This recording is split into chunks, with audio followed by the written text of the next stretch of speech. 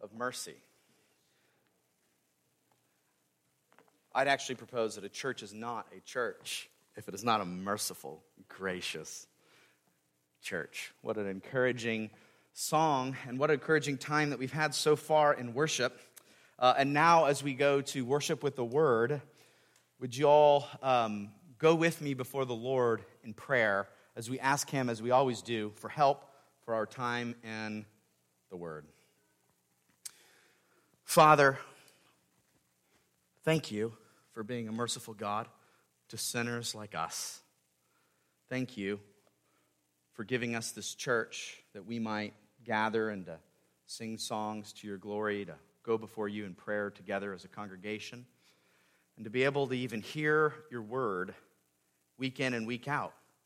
We ask, Lord, that you would use the word to work in your people's hearts and minds today.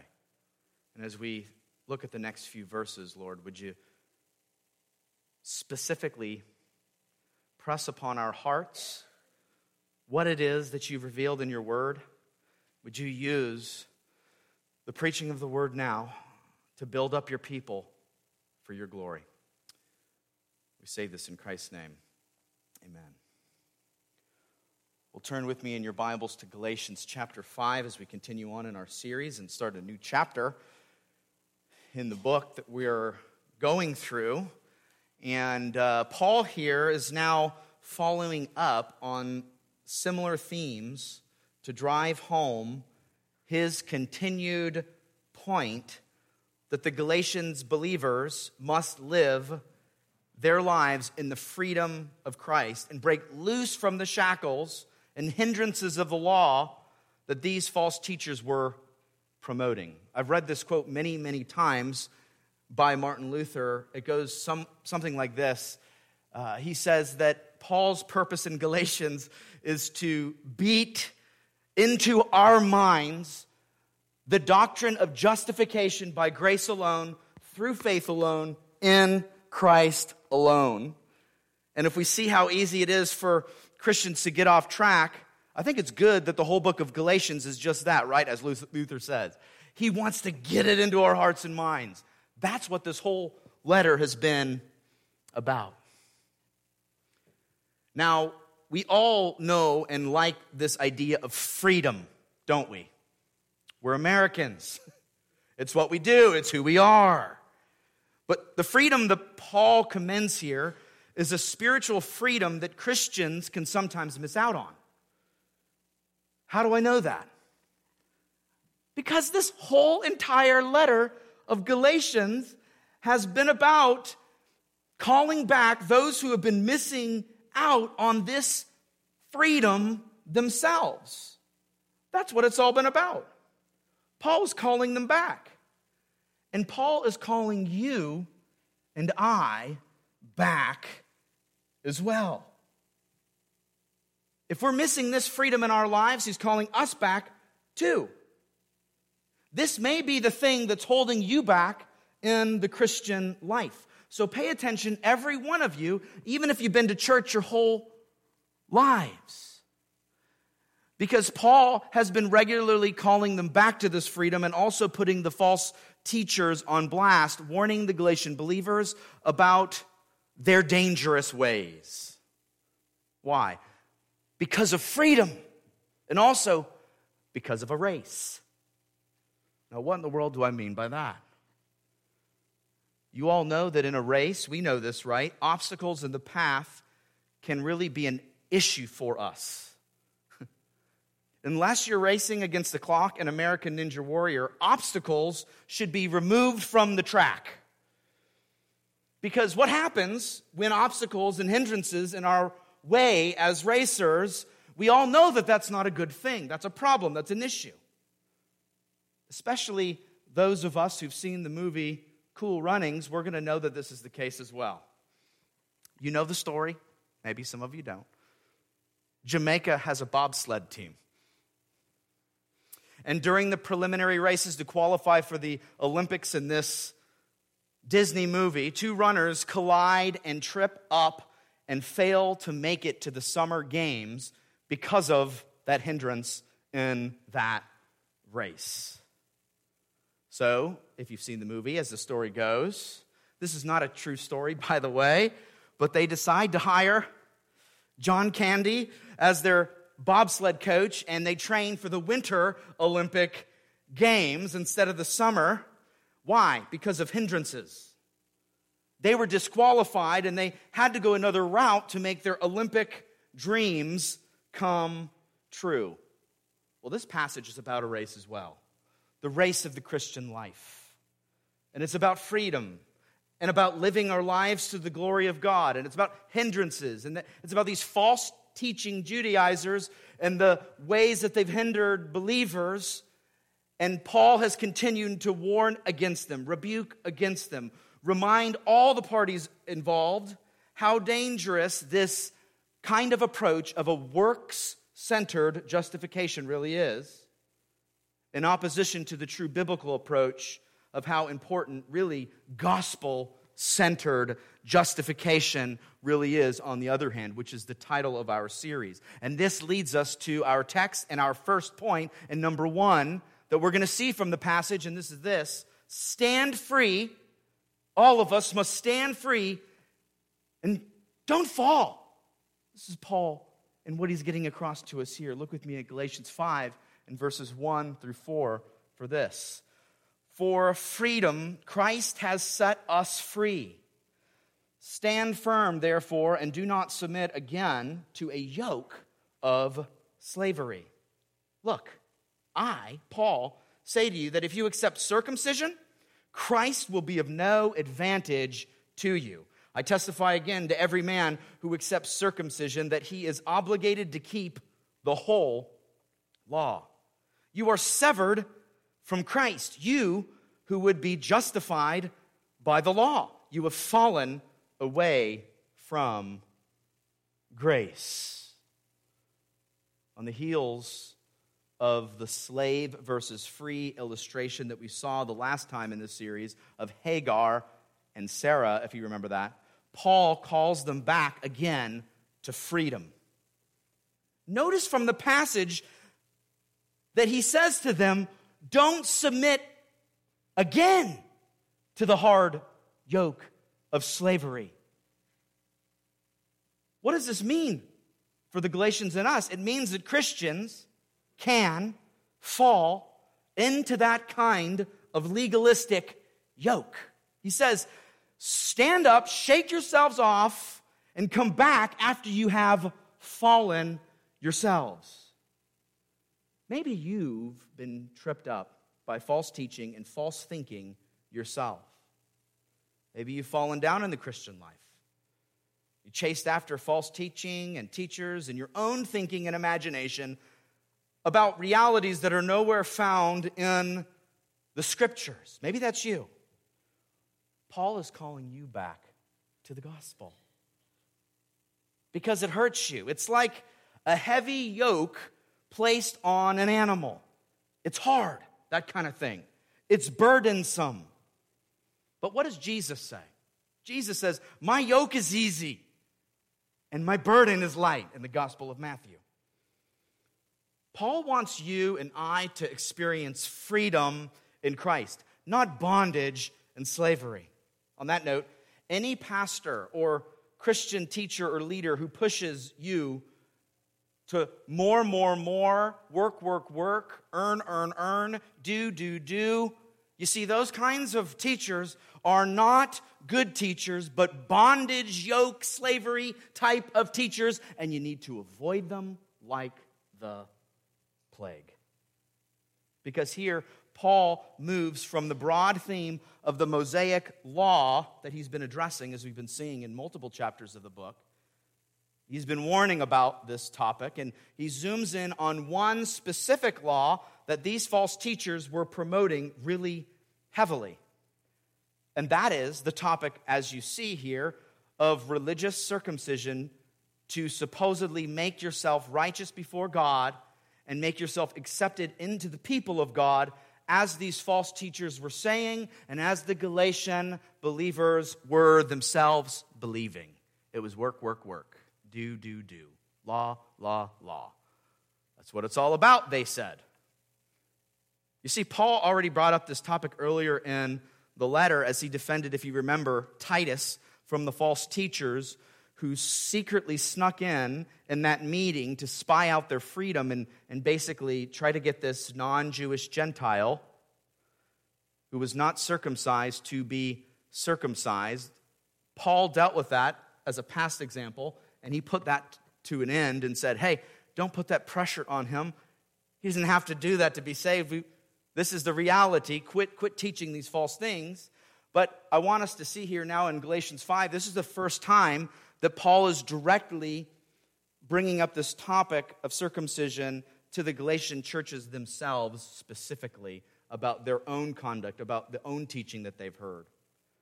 The story earlier in the letter was a kind of like a autobiographical situation that would have stung the Galatian readers because they knew, even in that past illustration of Titus, that they were breaking that command and direction because they were listening to the false teachers about this religious practice. Now, I realize here that none of us are really worried and struggling and tempted today with this legalistic practice of being circumcised for religious acceptance before God. No one's going around and really saying that in our church. I haven't heard anything like that. I realize that that's not our specific context.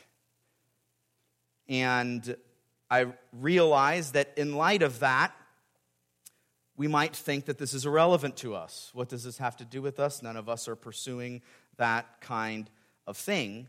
But what I don't want us to do is feel like we're off the hook because we don't deal with this specific issue in terms of legalism and trying to earn before God, because we're tempted with other things, aren't we? We're tempted with other legalistic practices other than circumcision as a religious acceptance before God. They were tempted with that. What are we struggling with today in our pursuits of earning before God? We're not off the hook, Christians. We could have other issues, and we have to think about those for us. So what are, I want us to think about this, things that we do religiously to earn favor before God and others? Ask yourself this question. What are the areas that we can be tempted to somehow earn favor before God? Law-keeping always ends in curse, as we've seen in this letter and as we've seen before. And Paul mentions it again relating to circumcision. Why? Because we cannot keep all the laws, so if we try to rely upon the works of the law, we're under a curse because we fail in so many ways. None of us are perfect. What are the ways that we seek to boast and build ourselves up and earn as Christians today? Maybe it's something like this. If I'm a good enough person, my good deeds will outweigh my bad deeds and I might be accepted before God. That kind of thinking is cursed. If I get baptized, that will make me right before God and it will save me and I'll be all good. That kind of thinking is cursed. If I'm a part of the right church, my connection with the church will get me in the good graces of God. Cursed. If I'm a part of the right family, for that matter, my family ties will get me in. I've heard one person say, hey, put in a good word with the guy upstairs and help me get in. It doesn't work like that. Cursed. If I raise my kids well enough, I will be accepted and everything will be good, and cursed. If I'm accomplished enough in my career and I have value and worth to the world, I will be all set. Cursed. If I meet my health and wealth and weight loss goals and financial goals, I will arrive and I will be accepted and it will be all good. Cursed. If I'm a good enough spouse and meet all those expectations, it will provide for me fulfillment and acceptance and personal righteousness. Curse. Or if I just align myself with the right political leader, I'll be on the right side that I could have identity with. For all of us, anyone thinking that, cursed. Or if I do my devotionals this way and this long, God will accept me. Curse. or on the negative side. If I avoid certain people who are not seen as acceptable in our culture, if I just stay away from them, I will be all right. Cursed. If I avoid drinking this drink or eating this food, I will be pure and better than the others and right before God, and look how wonderful I am. That kind of thinking is, of course, cursed. If I don't watch that sport or movie or show, God will accept me as his child and I will be all wonderful and great and I can pat myself on the back. Cursed. Cursed. If I just avoid all these sinners and unbelievers and separate myself from the world, I can keep myself pure and unstained and upright. Cursed. We're a city on a hill. We must be witnesses to a fallen world. All these things are backwards in thinking and cursed. All these things are just you or I or anybody else just depending on ourselves and what we're doing or what we're not doing for that matter. All of those things end in curse because all these legalisms do not lead to our righteousness before a holy God. That legalism is powerless to change you. Only faith in Christ can accomplish that for us, as we've seen in this series, gospel-centered justification. Not works, law-centered justification, not to-do list-centered justification, but gospel, good news-centered justification of a Savior who did it all, who paid it all, who did it all for our righteousness. Now, of course, some things that I listed in those lists were not necessarily bad. The point, if we practice these things for our right standing before God in terms of our justification, this topic, then it's just legalistic, cursed law-keeping. That's what it is. It's condemned by Paul, by God. We should condemn it too. And all this is to say that if any of us pursue things or don't pursue these things in order to be justified, it says that Christ is of no value to you. Because Christ is only valuable, I hope you see, to those who trust him and reject all other avenues of being made right with God. We don't think we need a Savior if we're all set with all of our legalistic practices. It's when we see that we're sinners, it's when we see that we're hopeless, it's when we see the need of Jesus that we go to him for our salvation. Go to Jesus, church. And furthermore, we can be cursed because when we pursue the works of the law or legalisms, we know that we will never be able to keep it all. As we've seen before, in that situation, you are on a cliff without a rope, doomed. If we rely upon law-keeping, if we rely upon circumcision or our goodness or our practices of what we do or we don't do, if we rely upon anything else but faith in Jesus, we are cursed. And if we're trusting anything else by Jesus, it says here that you are removing yourself from the family of God and that you are cut off from Jesus and you have fallen from grace, as the text clearly says. Christians, listen. Stand firm in your freedom in Christ, for he has set you free and he has paid it all. You owe all to him, as the song goes. Stand back up if you have fallen into any of these legalisms, like the Galatians did. Dust yourself off, reorient your thinking to the gospel, and make sure that you are standing firm in the free grace of God and not stumbling back into legalistic foolishness and curse. That's my first charge, and that's the first point, and this leads us now to our second point, and number 2, run in the Spirit by faith. Look with me in Galatians 5, verses 5 to 8 for this. It says this, for through the Spirit, by faith, we ourselves eagerly wait for the hope of righteousness. For in Christ Jesus, neither circumcision nor uncircumcision counts for anything, but only faith working through love. You were running well. Who hindered you from obeying the truth? This persuasion is not from him who calls you. You see here that the Apostle Paul boils things down to what really matters most in the Christian life, or what really counts as believers as we live out our daily lives. We are not only justified by grace through faith when we first believed, I want you to hear this, but we continue to walk in the Spirit and trust Christ through faith for our only hope of being justified now and into the future. We never move on from that grace. We never move on from that hope. We never move on from that faith in Jesus. We're still dependent. This means that we look forward to our future vindication after our death or if Christ returns. Why? Because of God's grace alone. That's how we can look forward. We keep on trusting Him. Are you continuing to trust Jesus?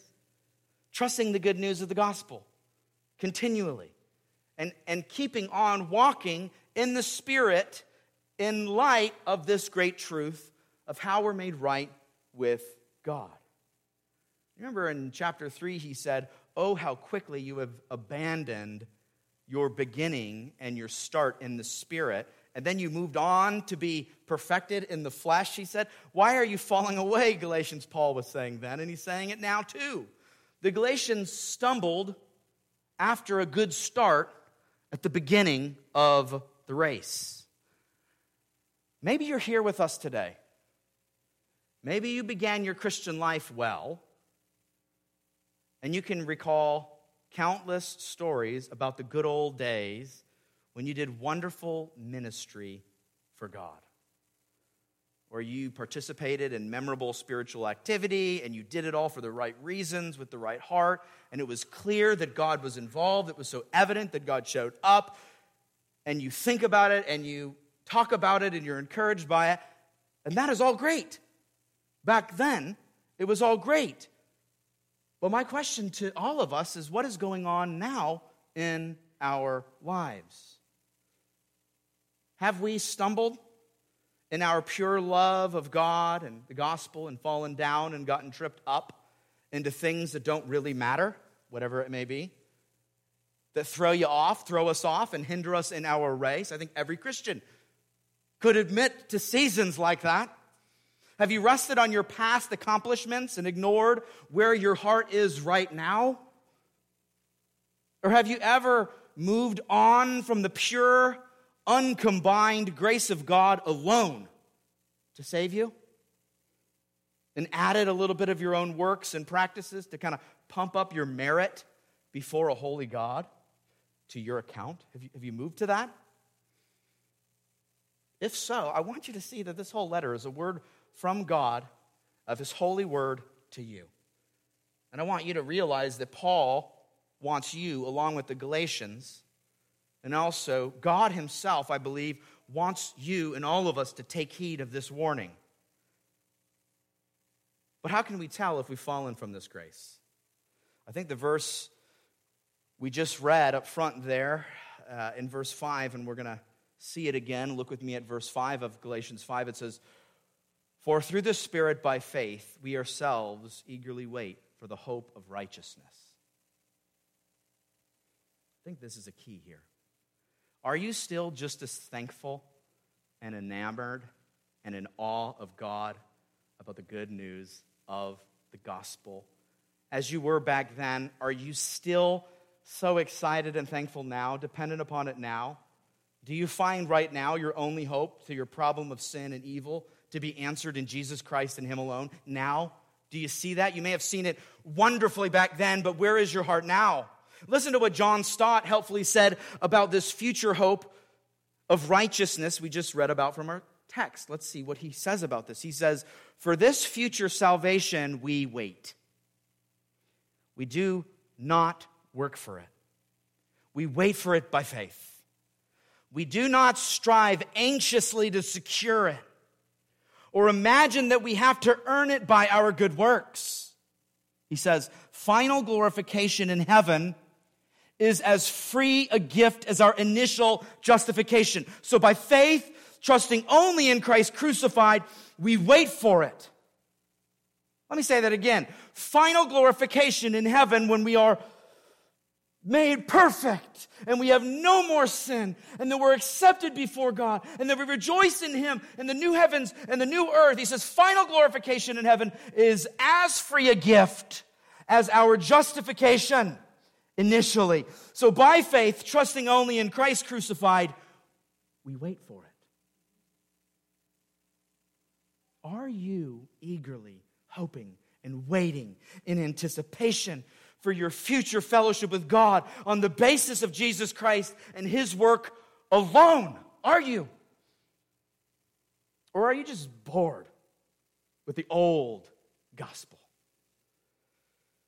Oh, I hope you are not bored with the old rugged gospel of that old rugged cross. It is yours and mine and anyone who might be saved in the future's only hope in life and in death.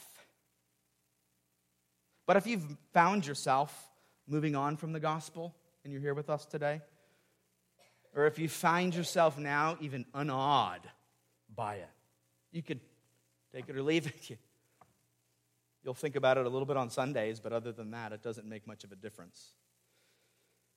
This is an indication that you have fallen down. And if you don't see your swerving error, you are in grave danger. Be honest with yourself about where you're at spiritually. Come back to the gospel. Trust Jesus alone. Not your supposed goodness, because you don't have any to rest on. We must admit our need for Jesus. We're sinners saved by grace. But does this mean, saints, believers, that it just doesn't matter how we live today? Does it mean that we can live like the devil? Does it mean that God doesn't care how we even live our lives? Or that God could care less whatever we might do, either good or bad? Or that we don't even have to strive and pursue Christ to obey Him? Does obedience to Jesus simply not matter in light of justification in these things? Well, of course, it doesn't mean all that. And of course, obeying the law of Christ matters, and that following Jesus matters, and that glorifying God matters. Because why? Because saved people are transformed people. I don't do good things in order to be saved and justified. They live in different ways because God had saved them in amazing ways. And saved people will also live by faith through love and fulfill the law of Christ. They are new creatures living out their lives day by day, keeping in step with the Spirit, as J.I. Packer's famous book title puts it so well. Keep in step with the Spirit. And living by faith, working out through love of Christ in them. That's the... Make no mistake about it. Christians will live new lives. They will actually keep on running the race, and they will not stop and quit, take a nap, or be careless. They will continue to train, run, get up when they stumble. Don't get me wrong here. They will not be perfect. And they will not run perfectly. None of us have. None of us will. And it will be hard. But they will keep on going by the power of the Spirit, even with a limp. They will not fully give up this side of heaven. They will not give in. Because that is what a Christian is. A persevering one. And the Holy Spirit actually works in Christians to help them continue and enable them to continue living by faith in love. It's good news for us, those of us who wander and struggle and have it hard and go through hard times. It's good news for us. But if you see someone who's fully dropped out of the race entirely, fully, what you're seeing about that person is that they have a false profession of faith. Because Christians are in the race one way or another. But someone who started well and completely fell away, what we're seeing here and what we see through the New Testament is that there's this aspect of an ingenuine believer or a faker in terms of profession. Christians will not only get back up when they stumble, you see, they will continue the race their whole lives relying on Jesus all the way in hope. Not for what they do, but for what he has done. This passage here clearly indicates what matters most to God. What is it? Look with me at verse 6 again. For in Christ Jesus, neither circumcision nor uncircumcision counts for anything, but only faith working through love. Do you see that? Works of any kind do not add up to earn you favor before God salvifically, in terms of your salvation. But what does God want for us? What is he pleased by? Clearly, it's our continued faith in responding and working out it all in love, not to earn, but to respond in love and gratitude, being filled by the Holy Spirit in us, who prompts us to continue by faith. From faith to faith. So ask yourself this question, if you're here with us. Am I living by faith day by day through love? Ask yourself, do I have love for other Christians here in this room? Do I love God? Do I act with the motive of love in all that I do? Not perfectly, but is it there? Is there a heartbeat there? If that's the case, then it's a good indicator that the Spirit is working in you and you're living by faith and running the Christian life through love, by faith, in the power of the Spirit. But if you're here and you say that you love God and really deep down in your heart hate your brothers and sisters here at First Baptist Church, or maybe you would never say that you hate anybody here, but you think badly about them, if you're honest, maybe. Or if you gossip and say nasty things behind their backs, supposedly your brothers and sisters in Christ, bought by the blood of Christ, if you say nasty things and gossip behind their backs, here's my question: do you really love them? Or do you hate them in reality? If that's you and you're doing that kind of thing and you're feeling that kind of way, you might say you love everyone, but you don't. You don't. You don't. John tells us in 1 John that someone says they love God but hates their brother is what? A liar. If that's you, you're not living by faith, working through love. It's clear. Examine yourself. But if that's you, does that mean that you're hopeless?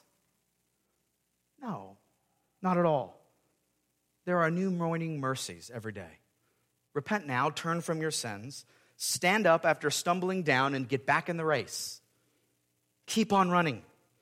Move on from these hindrances, whether it's legalism or prideful, arrogant, boastful hearts, looking down on others, critiquing others, judging others, having hearts of contention all the time. If that's you, look to God, stand back up, brush yourself off, and get back in the race of grace. That's what Paul keeps telling the Galatians here. Aren't you glad that he doesn't just give up on them in their sinful departure from their error? Aren't you glad that he doesn't give up on you? Oh, I'm so glad he doesn't give up on me. He says to them that you were running well. Who hindered you from obeying this truth? This is not from him who calls you, he says. He reminds the believers in Galatia that they had gotten off track. Well, why did they get off track? And why do we sometimes get off track? This leads us to our third and final point to see this in number 3, cut off the leaven. And before we get to the verse, I'm going to warn you up front that it's not pretty. As we'll see shortly, and as we've been seeing continually, Paul has been warning them and telling them to expose and cut out and avoid and rebuke and cast away these Judaizers, these false teachers. And that, of course, is nothing new to our whole entire letter, because we've been seeing that over and over and over again. Even in ways, as Luther says, he's beating these realities into our minds and hearts for a good reason. But it's what he says next here in this passage that, in a very even sarcastic way, takes things to the next level, as we'll see now. So there's the disclaimer. Let's see it from God's word together. Galatians 5 and verse 9 says this: a little leaven leavens the whole lump. I have confidence in the Lord that you will take no other view, and the one who is troubling you will bear the penalty, whoever he is. But if I, brothers, still preach circumcision, why am I still being persecuted? In that case, the offense of the cross has been removed. I wish those who unsettle you would emasculate themselves. I told you. My third point title here, Cut Off the Leaven, is of course dealing with cutting off the leaven of the false teachers that we see right here from the text in the beginning of the text. It's not related to the end of the passage at all, but Paul is telling the false teachers to do it. He's telling them sarcastically to do that themselves, not literally, as we're going to see later. And he's not telling the Galatians, of course, and directing them in this matter. But hopefully this point title points our hearts and minds to the fact that Paul is not messing around here. It's shocking that this would even be in the Bible, but it's right there. We can't avoid it, even if it's cringeworthy, and it is. But we'll get back to that shocking statement at the end there later. But let's think about the concept of leaven first. Did you know that only one or two or a few bad teachers can hurt the whole body of Christians? Even here in Gallatin. I don't care how solid a church is. You see, in the Galatian churches, Paul was their teacher. They had fallen away from the Apostle Paul's ministry. If that's the case, as we've seen over and over, isn't it true that churches like ours can fall away if we're not careful as well? That's why Paul gives pastors to rebuke and warn and protect us, as we've seen before, even in the book of Titus.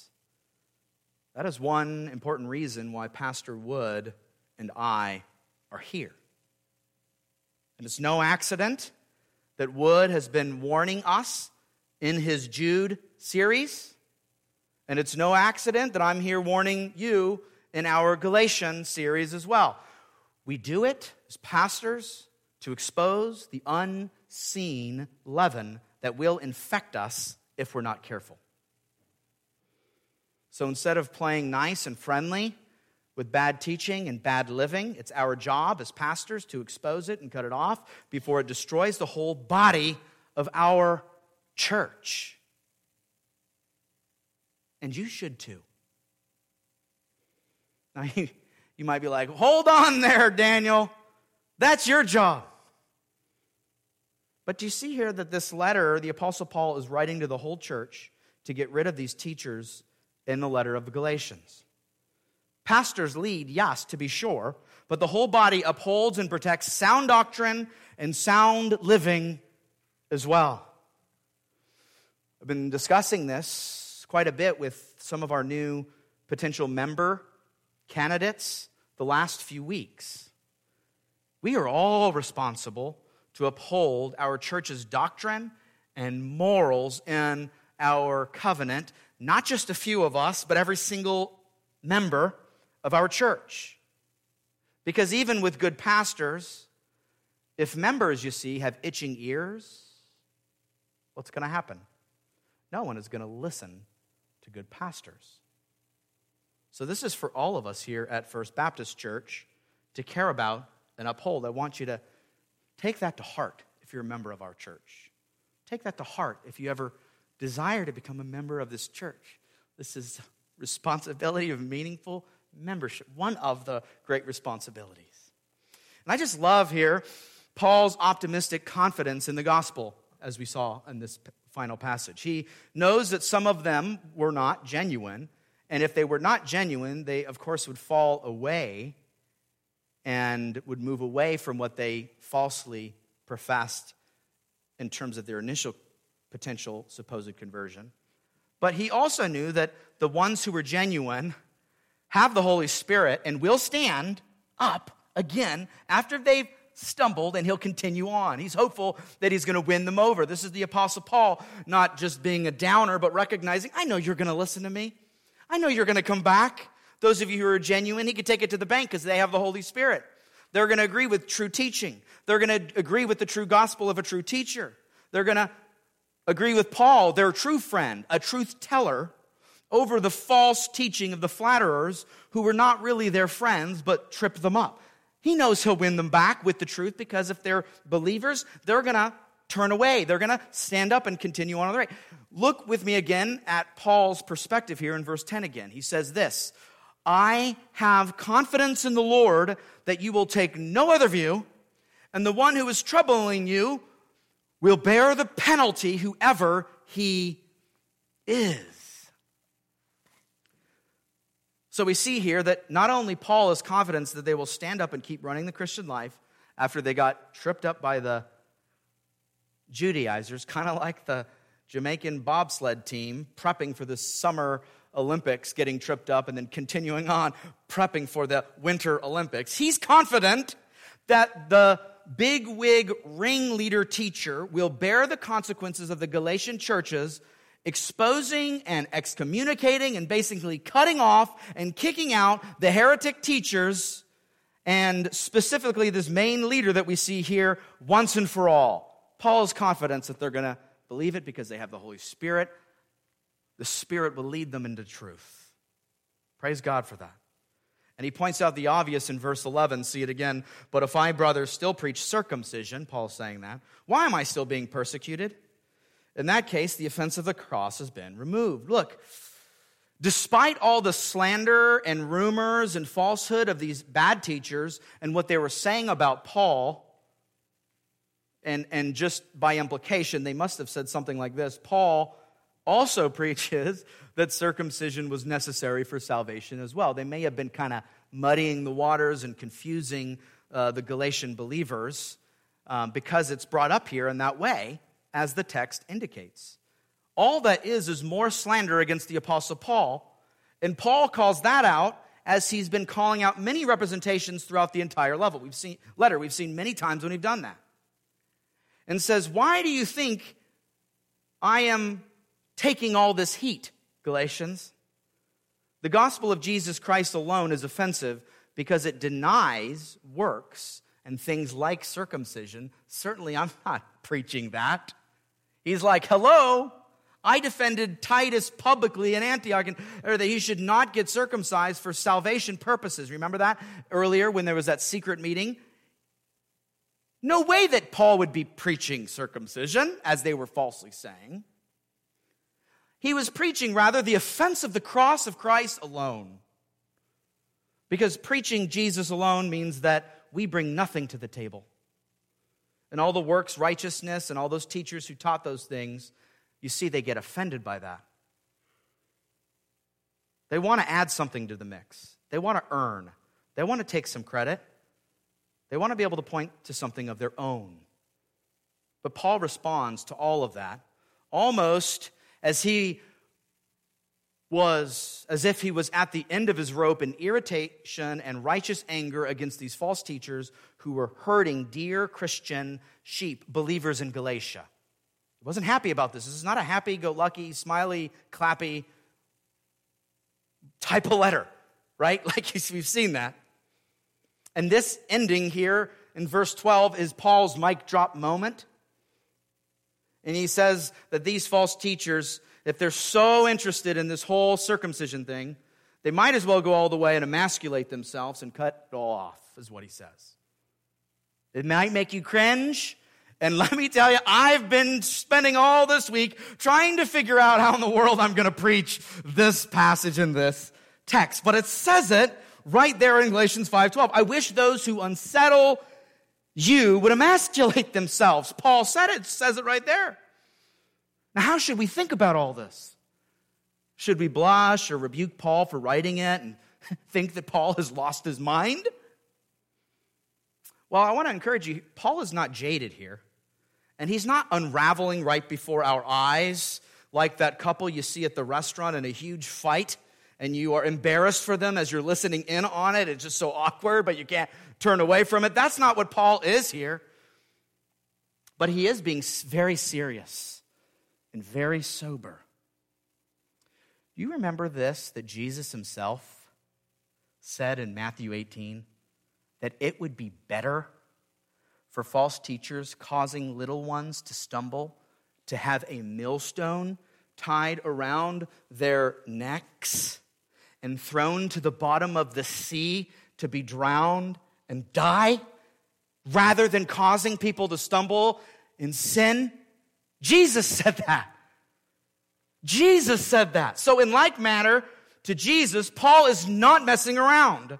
And though the majority of commentators and pastors all take this passage to be referring to actual emasculation as it says there, of course, Paul is not being literal here, as every one of those commentators and pastors realize, and I hope you realize that too. Paul is using extreme, hyperbolic language to shock and make his point about how dead serious he is here.